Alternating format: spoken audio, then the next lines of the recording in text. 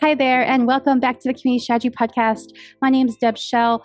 I'm a creator turned community builder. After launching my online community in 2020, I have a passion for online events and bringing people together. I now consult business owners and leaders just like yourself who have a message, their life's work, or a vision for helping others transform through their online courses, cohorts, or memberships. On this interview style podcast, you'll hear conversations with community leaders, passion for bringing people together online. Our goal is to provide you with interesting conversations to inspire you to build, launch, and grow an online community with energy, confidence, and purpose. Let's get started. Hi, this is Deb. I'm just popping in here real quick to let you know, I'm giving you a heads up that this is episode 99 with Carrie Melissa Jones. In our conversation today, we talked about so many things. Her start in the community industry, her being with CMX and then leaving CMX, her starting out on her own journey, her travel adventures. And we talk about the challenges in 2020, as well as in 2022, how it's been a challenging year for a lot of consultancy experts, and consultancy is tough. So we talked about just the journey and how she's gotten to where she is today, and what she's excited about for 2023. So I hope you enjoy this episode. I'm excited to let you know that there's one more episode left, episode 100. It will be the last episode of this podcast and for 2022. That'll be coming up next in your podcast. But please share this episode with a friend if you really enjoy it. And I hope you do. So take care, and I'll see you soon. Hi, everyone. Thank you for joining us back here with the Community Strategy Podcast. My name's Deb. I'm the host here, and I am super excited to announce this is episode 99. It's crazy, long journey, but we're at episode 99, which means we got one more episode to 100. But today we're celebrating with Carrie Melissa Jones. Thank you so much for joining us here on the Community Strategy Podcast, Carrie. Thank you so much for having me, Deb. It's an honor, truly. I am thrilled that you're here. And I was telling before we started recording, I was mentioning to you in the Find Calm Here community, we actually did your book for the book club this year, which was great. Our community loved it. We had lots of members who really enjoyed it. And so I just wanted to say thank you. I know you're an author, you're a strategist. There's a lot that you do. So maybe start us off with a little bit about, before we jump into what you're currently doing, what got you interested in the community space? Yeah. So it's something that I inadvertently got into, I think, like a lot of people. But growing up, I was just if you've read the book, you know this, it's in the very beginning. If you've read the first 10 pages, you'll know this about me. But I was a super shy and awkward kid. I had trouble speaking up for myself, using my voice, all these things. And especially in my teen years, I was just really, really lost. And, my family was going through a whole host of shifts and changes, and I didn't have anyone to turn to. So I was just burying my feelings and everything that was going on, like many people do. And I was going to say, wait, that's been me all year. Yeah. And there's no shame in it. But I had no one to turn to, really. My family wasn't necessarily open and talking about what was going on. And I didn't have friends that I felt safe to really share things with. I've never done it before.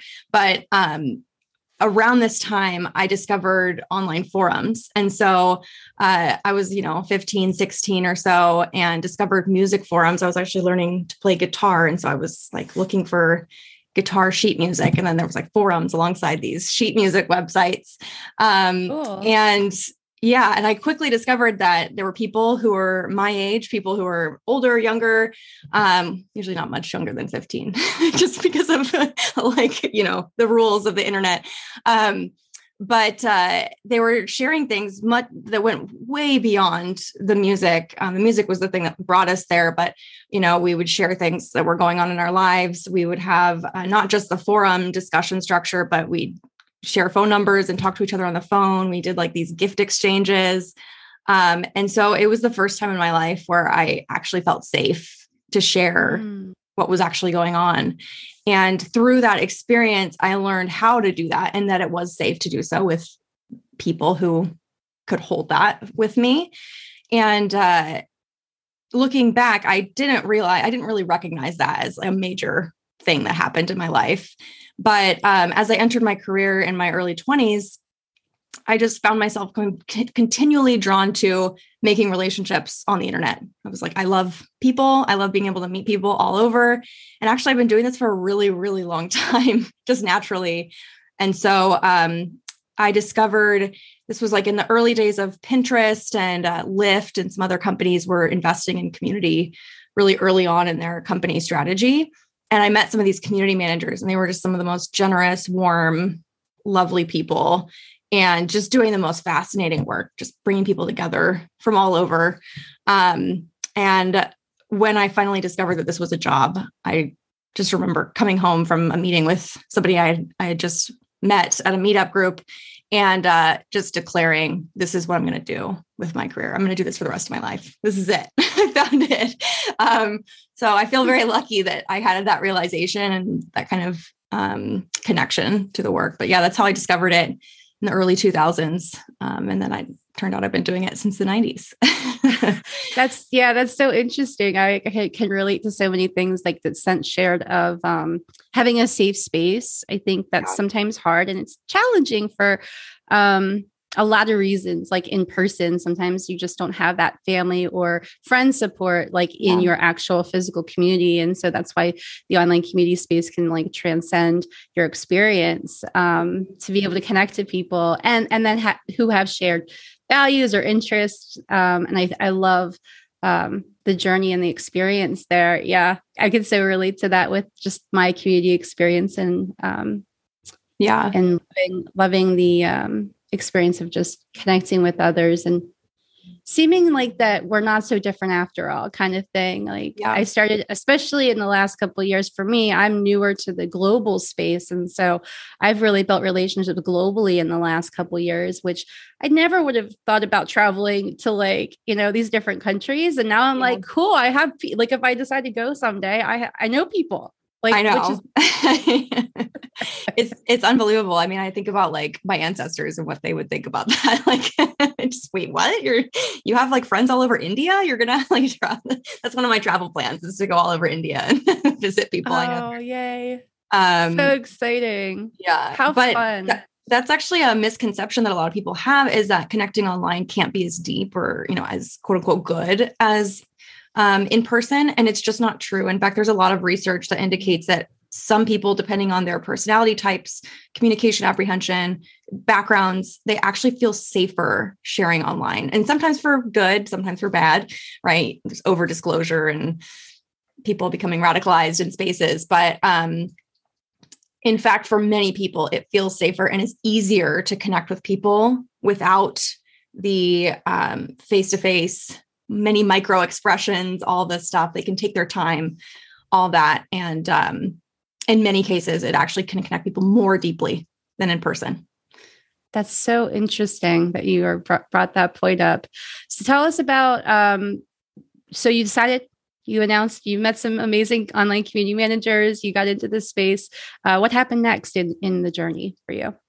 So I worked for, I thought I was going to be a book editor. That's what I thought I was going to do. I was going to move to New York. I was going to edit fiction books. But I graduated college in the recession of 2008, 2009, 10, however long that lasted. Can't even remember now. And there were no jobs in book publishing. It's still a very competitive field. And I had interned for a couple of different like literary agents and found that it just wasn't the thing for me. And so I traveled, I lived in New Zealand for a year and just took some time and kind of figured out like, what am I doing with my life? And came back. I actually worked in textbook publishing for a little while because that was where the jobs were at the time. And then found out that I was in California and there was a bunch of tech companies that were disrupting textbook publishing, disrupting education, lots of disruption happening. And I went and worked for one of them at it was called Chegg. It is called Chegg. It still exists. And I was actually hired to simply manage relationships between the company and content creators. But it became very apparent to me in the first few months of working there that what needed to happen was that these content creators actually needed to know one another. They were specialists in like physics and complex algebra and, like just all kinds of niche subjects. And, some of them had like previously worked for Disney or like worked for NASA, and they were fascinating people. And so I was like, I shouldn't be the only one that gets to know all these great people. They should know each other. The company should know them. And so I was really lucky. I worked with a lot of people at the time who had been at Yahoo and understood from Yahoo Answers what was possible when you build community, including the CEO of Chegg, who's still the CEO. He had been the CEO of Yahoo before its kind of demise, and brought a lot of Yahoo folks with him. And they were just all about it. They were like, we get this. We understand what you're doing. Take the resources that you need, make this happen. So that was an incredible job and just like such a rocket ship to be on at the time. What was the experience in India? How did that, was there any insights that you gained? Oh, in New Zealand? Or New Zealand, sorry. Yeah. Well, you said about India was where you want to go. Yeah. New Zealand was where you spent. Sorry. Yes. So I spent a year in New Zealand, and I went to Australia, and I spent Christmas in Tonga. And I went with my best friend from middle school, who's still my best friend. And I was actually just thinking about this the other day that even though I had learned a lot of social skills from meeting people on the internet, I had a lot of trouble going into like my first internship at a publishing company. Like, didn't speak with anyone. I was so shy. I would just go to my desk and just get the work done. And I was so nervous to even talk to the person managing me. And I was like, I'm miserable. I don't know how I'm going to navigate the working world. Then that internship ended and I went to New Zealand, and I was thrown into a place that I didn't understand and that was culturally very different, and lived in hostels a lot of the time, and lived on farms with like families. Actually, we did woofing, which is where you like go around and you farm for a little while, and they put you up in their home and feed you and all that stuff, and you work a little bit every day. And you just have to talk to people. Like, you have to navigate the situation. And another thing is we hitchhiked the entire time, which I did not anticipate we were going to do. And that's like, if you want to really quickly, at the time we were like, are we really going to do this? We didn't tell our parents until we got home from the trip alive. We said, yeah, we rented a car. We can totally afford that. No, we had no money. But it was the scariest thing ever. And I realized, oh, wow, it's talking to people is actually really, really interesting. And I can talk to anybody. You can talk to anybody about anything. And if they don't want to talk, then you learn that pretty quickly too. And that's fine too. But it just opened that up for me. And so I came home and I was like a lot more extroverted than when I left, a lot more extroverted. It even surprises me now thinking about it. So it's so interesting because I went to school in 1999 is when I went to college for photography. And then I wanted to become a photojournalist because I had been inspired by Martha Ryle, who is a photojournalist that used to work at the Pittsburgh Post-Gazette. And her work was just so inspiring to me. I'm like, this is what I want to do with my life. Mm-hmm. And then technology happened. And I went to school and got my bachelor's degree in photojournalism. And I was like, great, I can be a journalist now.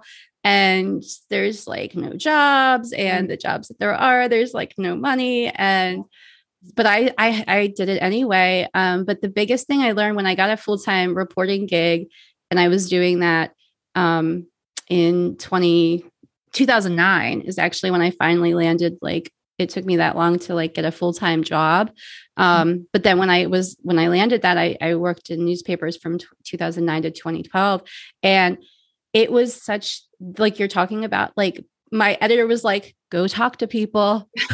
Like, if you didn't ask the questions, you're going to have to go back and ask the questions. So you better ask in the first time. Yeah. Mm-hmm. And you get a really quick crash course in like how to talk to people and get out of your shell, which I really was still kind of, even though I had graduated from college and I was in my late 20s at that point, I was still kind of in my shell. And so that job, people say, "Oh, you're outgoing." I'm like, I didn't used to be. No, not at all. I was like the one that wanted to hide behind everybody else. And so I love the story because so many community builders are like, I'm not extroverted or I struggle with this. And I think it's just a practice and it's just like pushing yourself in that discomfort zone, you know, not all the time, but just at certain points. Yeah. Because then you just discover like people are amazing. And yes, there's challenging people or challenging conversations. There's like not nice people in the world, but there's also people who are really have the view that they do want to share their experiences with you as well as are interested in hearing about you. So I think that is a really great insight to share. And the challenge around just working and as in your working life, the way you described it is just interesting because I feel like we're finally getting to a place now where people are shifting that conversation of instead of how do I fit in their box, it's like there is no box and I'm a person, a human being, and I have this one life and I want to use it in a meaningful, intentional way. And how do I do that and make a living and you know? And I think that I love that about what you said, that you really connected to the meaning and the purpose in the beginning, what you said. And then that's what kind of guided you. Yeah. And I think, you know, your story too, I'm reflecting that. I think it's really important because I hear the same thing a lot of community managers say, I'm not extroverted. I'm very introverted. I'm very shy. And I think it's so important that we do not over-identify with any personality characteristic that we think we have. We're very flexible, changeable. Our brains are constantly learning new things. You might think you're introverted today, and maybe that is like your energy, like where you get your energy from. That hasn't changed for me. I'm still very much I like to be alone, but so much can change if you put yourself in new situations, and it's scary. There's no doubt about that, but it absolutely pays off. But the scary things is where change happens. And transformation. Yeah. I became a river rafting guide in 20. What have you not done? This is exactly it, right? But what is Deb not done? Let's ask her. But I became a river rafting guide because I fell out of a kayak and before I became a guide and I didn't know what I was doing. And I was with somebody who didn't help, like wasn't the greatest. And that lesson, like that I felt like I almost died, which I didn't, but it was very scary at the time to be in the middle of a gigantic river and not have a boat and trying to figure things out. But like that experience of scaring me could have pushed me in a direction of I'm never going to get in a kayak again. Or what it did was it said, no, I actually want to learn. And so I took a workshop over a weekend to learn how to kayak. And the guys were like, hey, do you want to like be a guide? Because they were like, they need volunteers. Yeah. I was like, I don't know. So I like started training for 6 weeks. This is in 2019. That's what it was, 2019. And I became a guide over 6 weeks. I journaled the whole thing with like a GoPro. Like I had a GoPro on it, but I was terrified every time I got in that water, terrified, thinking I was going to die, thinking like, oh my gosh, this is embarrassing if I like fall out and I can't, and which happened. And like, I fell out of my kayak and like, I had a hard time getting back in, and somebody in a boat, one of the guests that was in a boat was like floating by. I was like, you should just get back in your kayak. And I'm like, that's probably a good idea. I'm the instructor here. Okay. So, but just to say that like things are scary. So I think that's so helpful for what I've learned is that the scary things every day, doing a little something scary or trying every once in a while to do something that pushes the boundaries of what you're used to really makes a change long term. Yeah. For sure. Yeah. Absolutely. So, okay. So we got, what do we got next? So I know we got to talk about CMX. but I don't know where that is in the journey. So I want to make sure we keep on track. I can give you the full context at a very high level to keep the story short. So I was at Chegg. I was at the time, I had been there for nearly 2 years. And I entered into a very bad abusive relationship at the time, not something I ever thought would happen in my life. And I started having like panic attacks at work and felt I got more and more isolated. And so I went on medical leave from the job. And unfortunately, the medical leave kept me closer to this person who was not completely toxic in my life, who was completely toxic. And I had to leave the job at Chegg because I just couldn't pick myself back up. And unfortunately, I stayed with this person for 1.5 years. And so I got another job in San Francisco because I was commuting before down to Santa Clara, which is like 2 hours each way. Okay. That's a lot. That's a big it was a lot. I didn't mind it because the train I could do work, whatever, doesn't matter. Well, no, but logistics are kind of important because it's part of the story. Yeah. And I'm falling apart mentally and emotionally. I'm like, I can't do this 4-hour drive every day. And so I was like, maybe if I work in San Francisco and don't have as much of a commute, like I can walk to work, things will be better. No, it's the toxic person that needed to be removed. But I wasn't there yet. I wasn't like ready to go. And so I worked at a job. You are not alone in that journey. You are not alone in that journey. I know, unfortunately. I got another job. I worked there for only 6 months because that environment was also they were not ready for a community. They thought they were. In 3 months. It was very clear that they were not. 3 months later, I was, still in this relationship. Things were falling apart. It was a great learning experience for me, like to see the red flags when an organization is not ready, all of that. And also just not to push myself so hard. And soon after that, I had support. I got support around me. I started reconnecting with my friends and family and got out of this relationship. And so I didn't have a job for a little bit. And then I began consulting because at the time, this was in, what year would this have been? 2013, I think, 2014, maybe. There were a handful of consultants out there. Like Rich Millington was doing his work. The Community Roundtable existed. But there weren't a lot of community consultants and people who could support organizations in this work. And so I was looking for another job, but every time I'd go in for a job, I would say, you're not ready for a community manager yet. You just need somebody to guide you for the next couple of weeks or months and tell you what to do. And so I kind of worked job interviews into consulting gigs, inadvertently. That's amazing. My plan. Yeah. I started out, it was a pretty bumpy path at first. I actually went on a job interview that was very clearly they had no intention of hiring me, but just rather picking my brain. And so I sent them an invoice afterwards. You are my rock star. Like, it did not go well. It did not go well. The founder was pissed. To be bold enough to do that, I don't know how I'd ever have the courage to do that because I've been in that situation. So, wow. I can't believe I did it either. That doesn't feel like that was me. That feels like that was somebody else.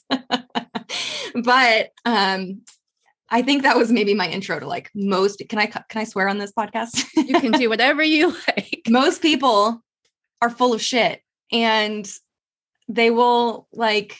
Well, let's not say that. I don't believe that. Some people are full of shit, and you can usually feel it.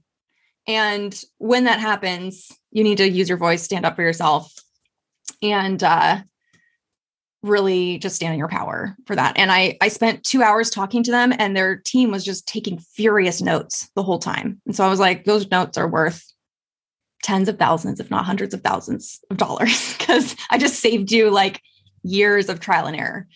And you were not thinking about hiring me. So anyway, I was like, did that. And then I was like, next time I do that, I'm going to get consent first before I send the invoice. Send the invoice. I don't recommend anybody doing that.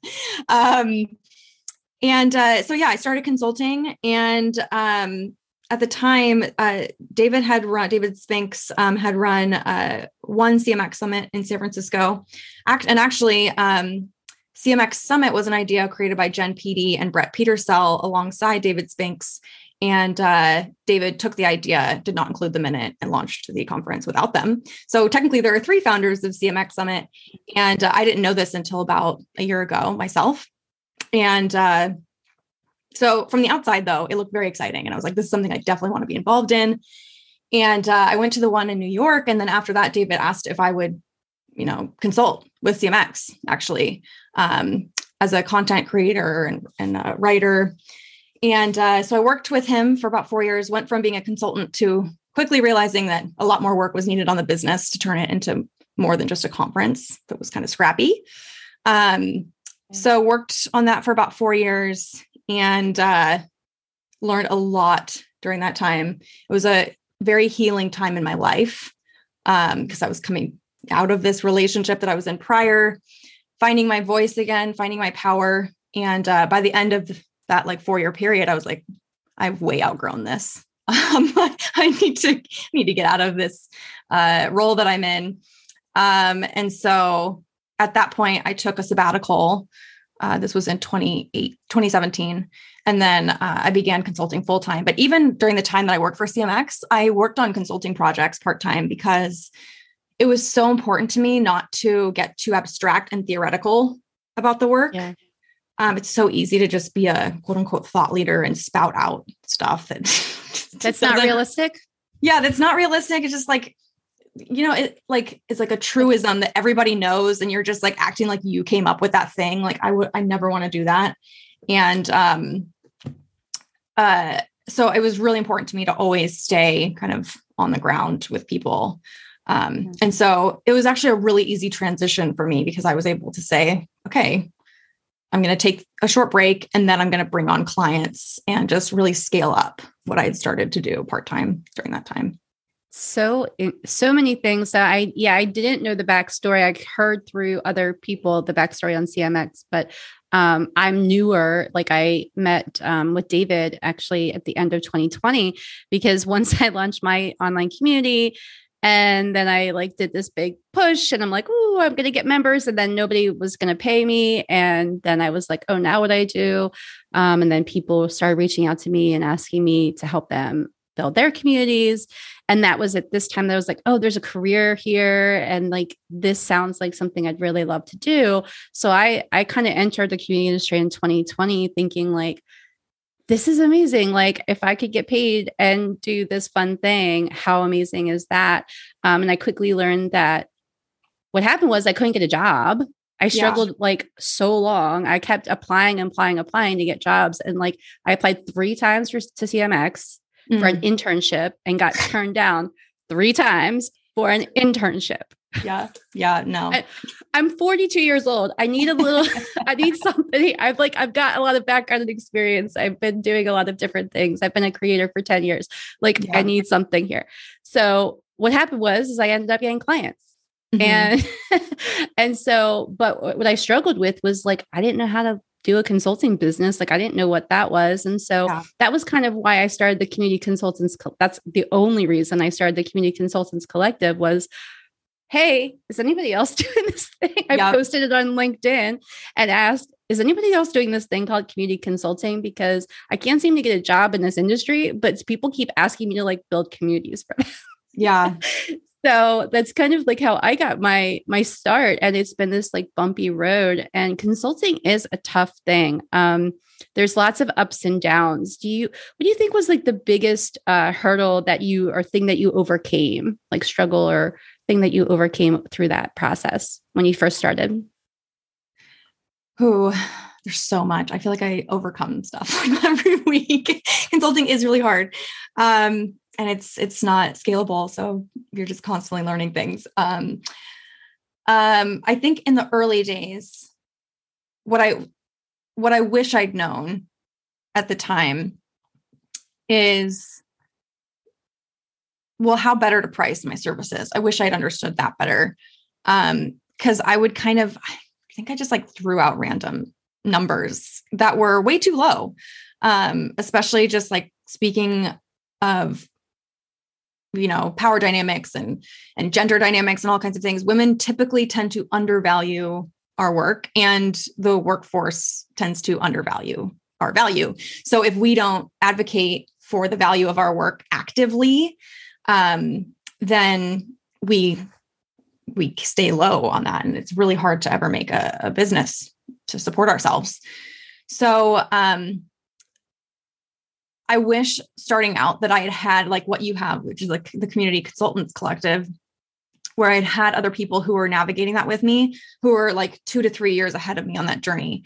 Now, I was very lucky in that I met, her name is Sarah Judd Welch. I don't know if you know of her work. She is the founder of Sharehold. Before Sharehold, she ran a agency called Loyal, and she did community. She had an agency, a studio, basically for community building. She worked with GE. She worked with Harvard. She's done some incredible stuff.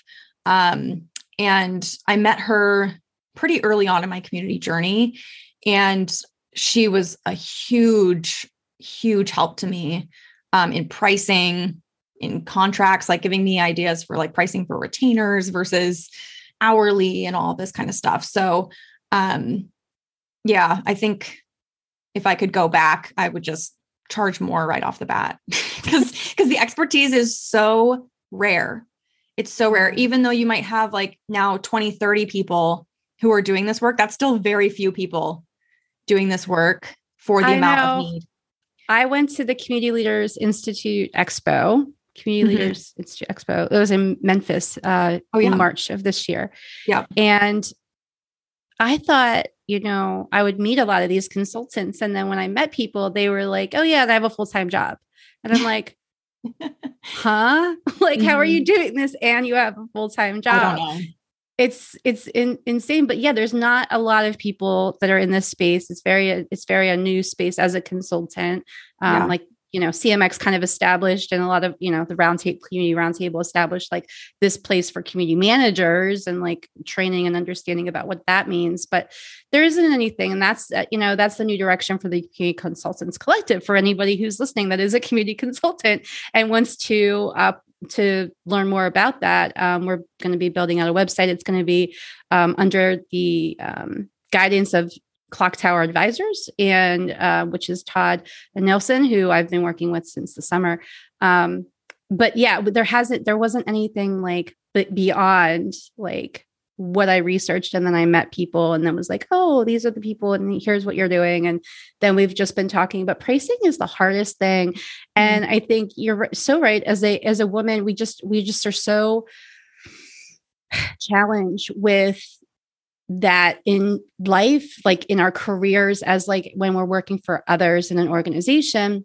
And then when you go out on your own, you're like, so what do I do? Like charge like $50 an hour? Cause that's like 5 times more than I used to make before. Right. Like when I was making $10 or $12 an hour, like, is that what I do? No, that's not what you do.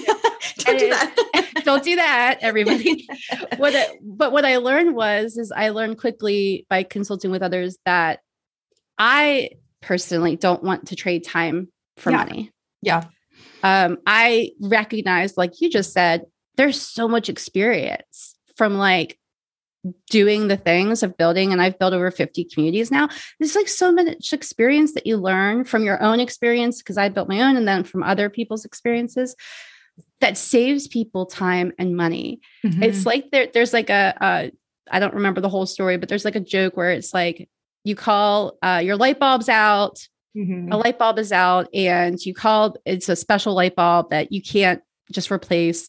And you call the company, and they send a guy, and the guy comes out, replaces this light bulb, and then gives you this bill. And it's like it's $999.99 or something. And it's like, you're like, what is all you did was take 3 seconds to change a light bulb.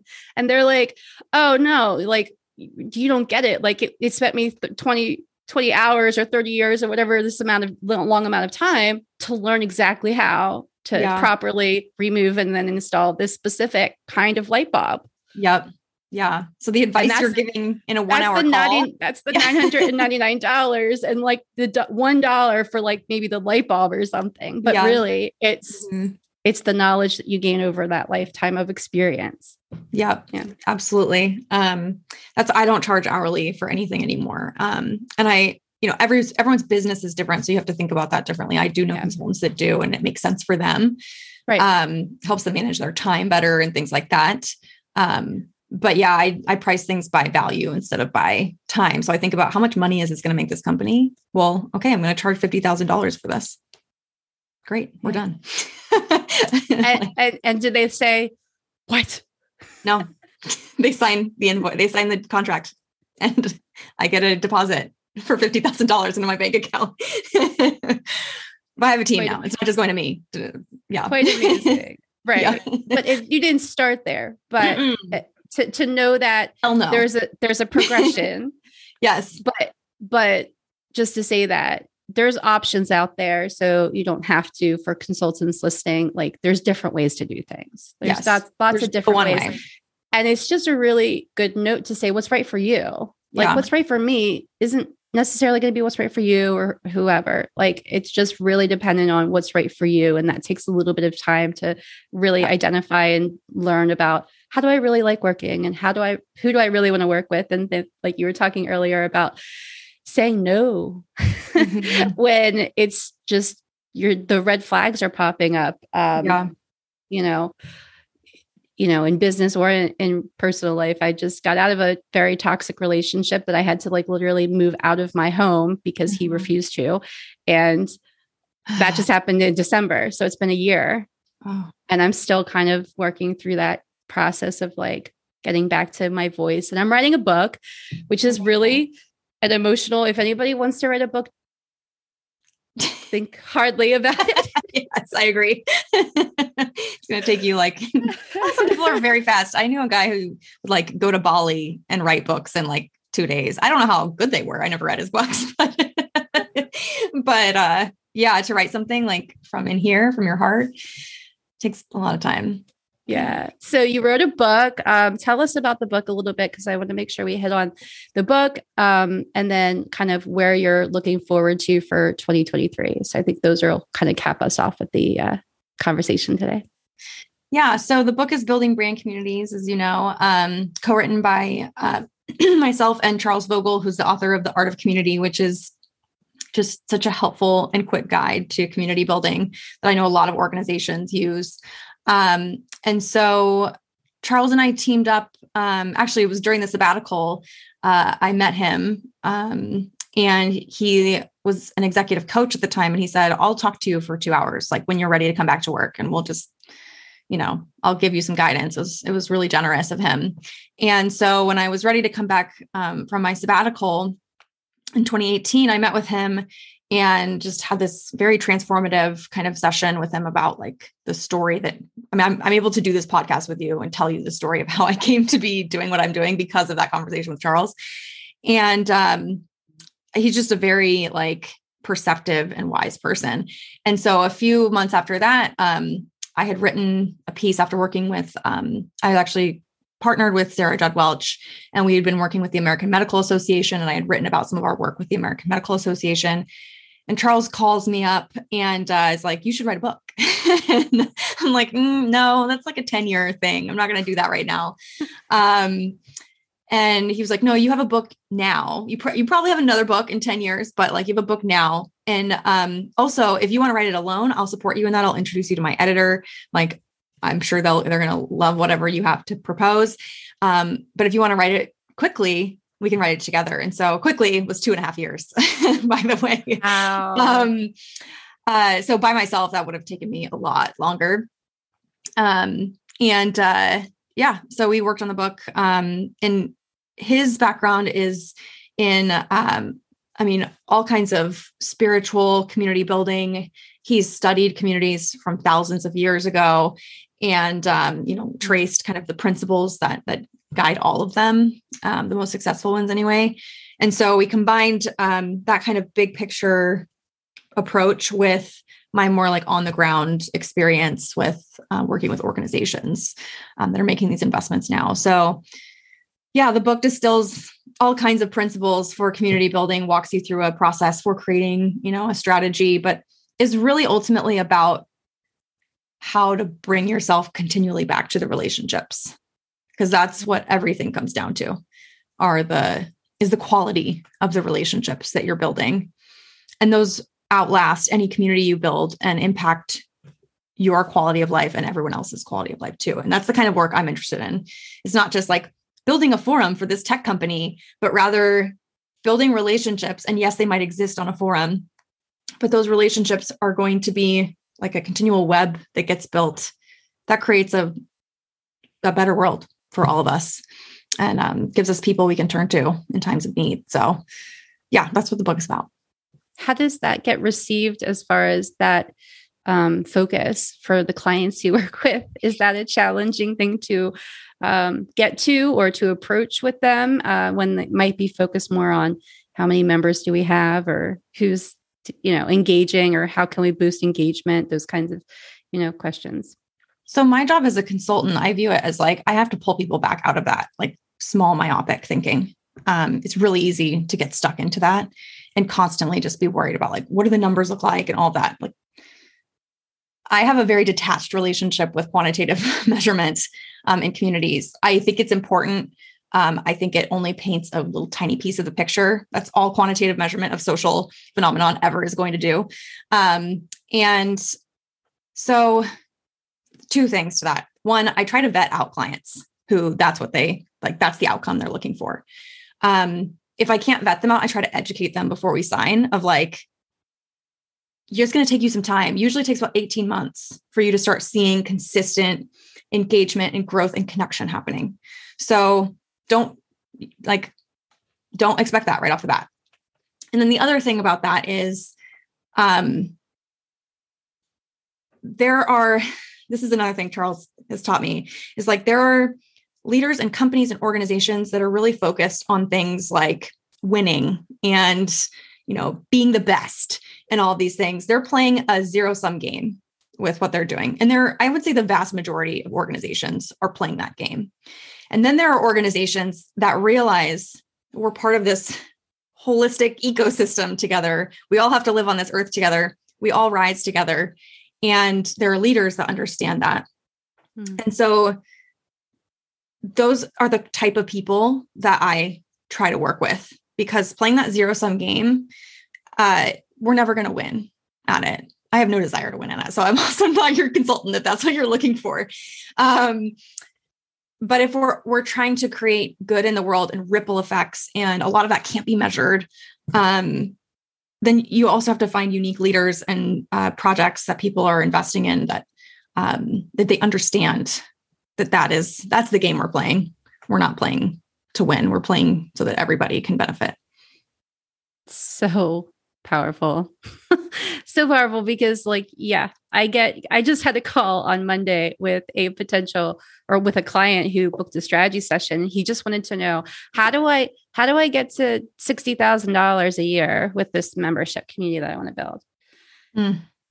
That was where we started the conversation. I'm like, well, you're going to have a hard reality right now. Yeah. I don't sugarcoat things for people on my calls, on my discovery strategy calls, because that's not going to help them. I tell them what's going to be helpful and meaningful. And it's about building relationships and getting two people to connect with each other in a meaningful and intentional way that's purposeful, that makes sense for them, sparking that kind of collaboration, and then just being grateful that you can have that experience. Yes. I guess. Well, here's the thing about that. It's like, that's a question you can ask is how am I going to make $60,000 from this membership program that I'm running? That's a question you can ask. I think there's a better question that you can be asking, which is more like, how do I create a business that I love showing up for and that sustains me, which can be answered in a multitude of ways. And then if the business that you really want to build is this membership community, is a community generally, then do that and figure out where you're going to start pricing wise, start low, raise up over time. You never want to drop prices. That's not a good look. And what I found even in my own business is that the way you think you're going to make $60,000 when you're at day one is not the way you're going to make $60,000 3 years from now. The business model is going to shift. You might still have a membership community, but I have a feeling you're going to go into sponsorships and content creation, and you're going to end up getting paid to consult and to give keynote talks. So asking right off the bat, how am I going to make $60,000 from this business is a question that it feels, when I hear it, I'm like, I feel trapped. I feel really trapped by that question. Versus like, how about we stay open and love the process? I don't know if you saw I forget what the movie is called, but it was a David Bowie documentary, like all in his own voice. And it was too long, but it was really incredible and beautiful. And one of the things that he said in that movie is like, if the process of creating art, and we can define art really broadly, but the process of creating art should not be a miserable process. This is not an exact quote, but if you're not enjoying that process as you go, then the art is no good. Like it's going to be bad art. And it can still be bad art if you're enjoying the process, but at least you enjoy the process. And any art that's worth creating is art that was created through a process of joy and openness. And yeah, so I think the same is true of community and business building. That lesson that you just shared took me 10 years of doing my photography business. I'm still working on it myself. To learn, because I started my photography business and creating artwork for others, and didn't enjoy it. It wasn't bringing me joy. And then when I let go of the business and I just said, I'm just going to take photos when I travel and post them on my blog. That's what I enjoyed. And it didn't mean I made a lot of money. I eventually got commercial projects that I didn't expect my artwork's up in a convention center at a hotel here and in 125 rooms and stuff. But that's, didn't know that, that was the path. So like, I love the recognition of the way you think you're going to make money as a business owner. It shows up so differently than what actually happens. And and nobody can give you the right answer to that. Like you have to have that experience. And I think that's just a matter of giving yourself some grace and patience, and, maybe doing the side hustle thing, or, figuring out how other things are going to pan out for you financially, so that you can find this like balance and be able to experience the joy and then, hopefully be able to experience something more positive with a business going forward. But future. So it's the end of 2022. We're going into 2023. Any insights or reflections that you want to share about this year and what you're excited about for next year? So this has been a really hard year. I thought 2020 was hard, and it was. Let's not downplay how hard 2020 was, but 2022, with, the Russian invasion of Ukraine and whatever's going on with the stock market and all of the uncertainty, it's been really hard. And I think a really hard year for community builders generally, and hard for consultants as well.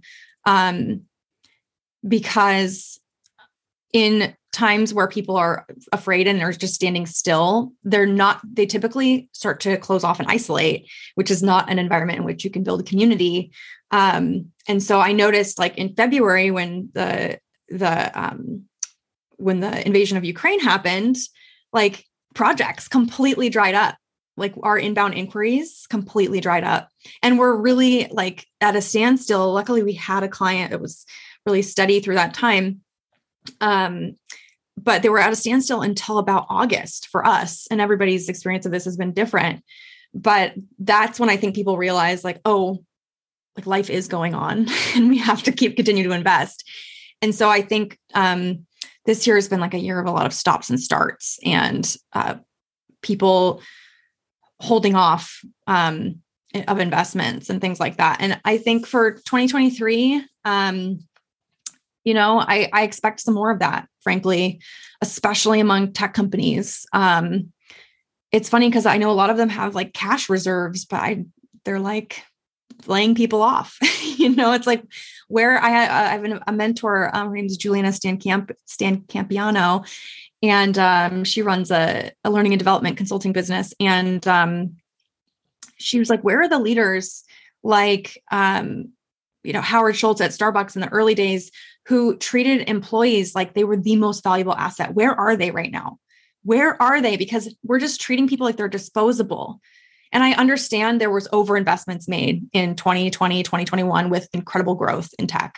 Like I understand overhiring happened. This happened in many industries. And this is a little bit of a correction, but it's the way that this has gone down, the mass firings, the Elon Musk layoffs where people literally couldn't get out of the Twitter parking garage because he had fired the HR person who had the key to the garage.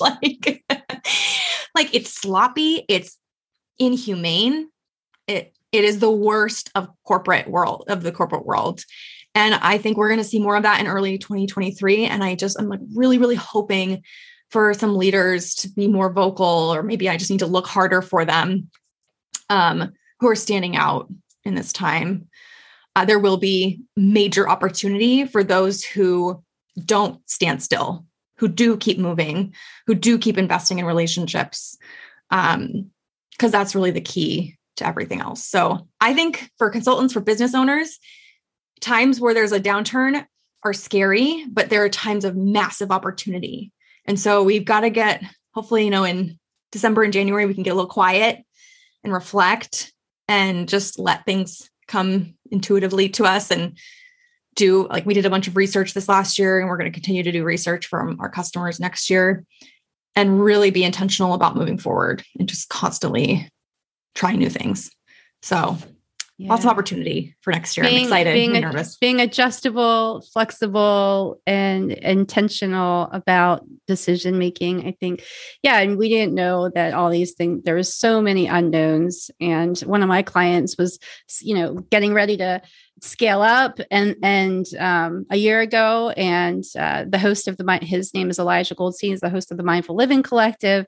And he was going to start, asking people for donations. And then he decided, he has a global community. He said, no, I'm not, we're just going to keep it open and free. And because people need this space now, like more than ever. And it's just, it's so fascinating, like the transition of like, I had an amazing 2021 and then like thought that I was going to be like doing all these big things. And then 2022 came and said, hold on, Deb.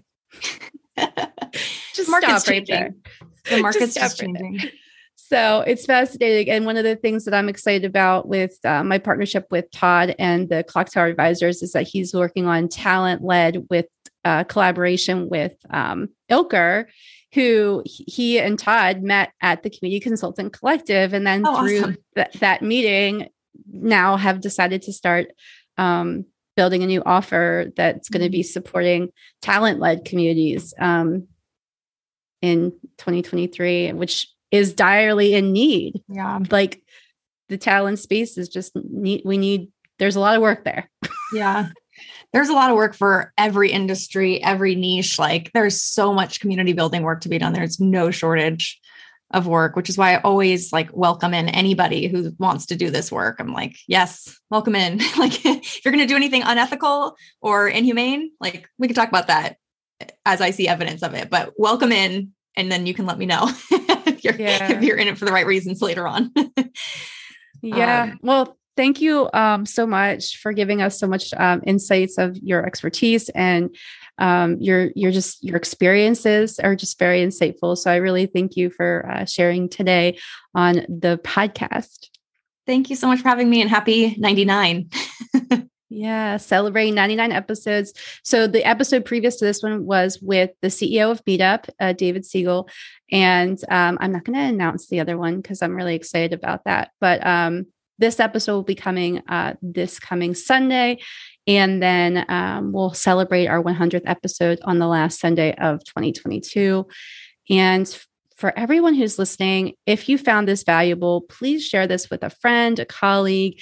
If you're a community builder and you're just looking for some support, please reach out to either I or Carrie, because like she said, we always want to help other community builders and encourage them to continue building community online. Until the next time, I hope you're finding calm in this day, evening, moment, afternoon. Today it's Friday at 12 Eastern for me. Find calm until the next time and take care. Bye. Hi, everybody. This is Deb Shell, and I am going to give you an update on the crowdfunding campaign that I've been working on for the last few months for the book that I'm writing currently, the Creator to Community Builder book. So this project has been quite an adventure. The project started over the end of the summertime, and so we decided to kick off the crowdfunding campaign. And when I say we, I actually mean me. So I have one person, Susie, who, thank you so much, Susie, has helped me with the content for the crowdfunding page. And we kicked that off in September. And then I was going to end it after 2 months, but decided to continue raising money to the end of the year. So currently, thank you so many people, because we have gotten a little bit more momentum in the last 2 weeks, and we've raised almost $3,000 to date. So, and I'm happy to announce that I just signed the contract this week for the book designer. And my mission for the next 2 weeks, for the last few weeks of the year of 2022, is going to be writing this book. So, just wanted to give you that update. I wanted to share that. I wanted to thank all of the people who have helped fund this book: Grace, Robin, Laura, Mark, Matthew, Mary Elizabeth, Pablo, Vanessa. There's so many more. Thank you so much for supporting me with this book. And if you are listening to this episode and you're wanting to support, there's a few different options on how you can do that best. And what I'll say is, if you're on the podcast player and if you go to the show notes, you're going to see a link. Would love it if you just said support this show and went over and bought me a cup of coffee. That would be great. If you can't do that, no worries. Like, just if at the end of the day, if you could share this episode with somebody, that would be amazing. But I just wanted to let you know, I did sign a contract with the book designer. So this thing is happening. And thank you for everybody who supported me, as well as updating you that I'm planning to have the manuscript written by the end of the year, so that we can start having Susie, who's going to be the editor. And also I have another person who's here locally in Pennsylvania who's going to be doing some proofreading as well. So I've got some support there for the Creators to Community Builder book. It's actually going to be, just to be real crystal clear with you, I'm going to be sharing a lot about my journey as a creator, which is something that I did not know I was going to be doing when I decided I was going to write a book a couple months back. I thought it was just going to be this practical workbook. And then I started writing a book and realized, oh, wow, there's a lot of stories that I have here to share about community building. So, and creating and being a creator. So just keep on the lookout for updates on this crowdfunding campaign. And as we get into the pre-launch in 2023 of this new book, Creator to Community Builder. Thank you again, so many of you who have supported this and this podcast. And as I mentioned in the episode here, I am going to be ending the Community Strategy podcast so that I can focus on writing and making this amazing book happen for you and hopefully many of your community building friends. So that is the update for today. And I can't wait for you to listen to the next episode, which is episode 100. I'm not going to share who it is, but it's different than who you might think. So thanks again so much. Take care and see you soon.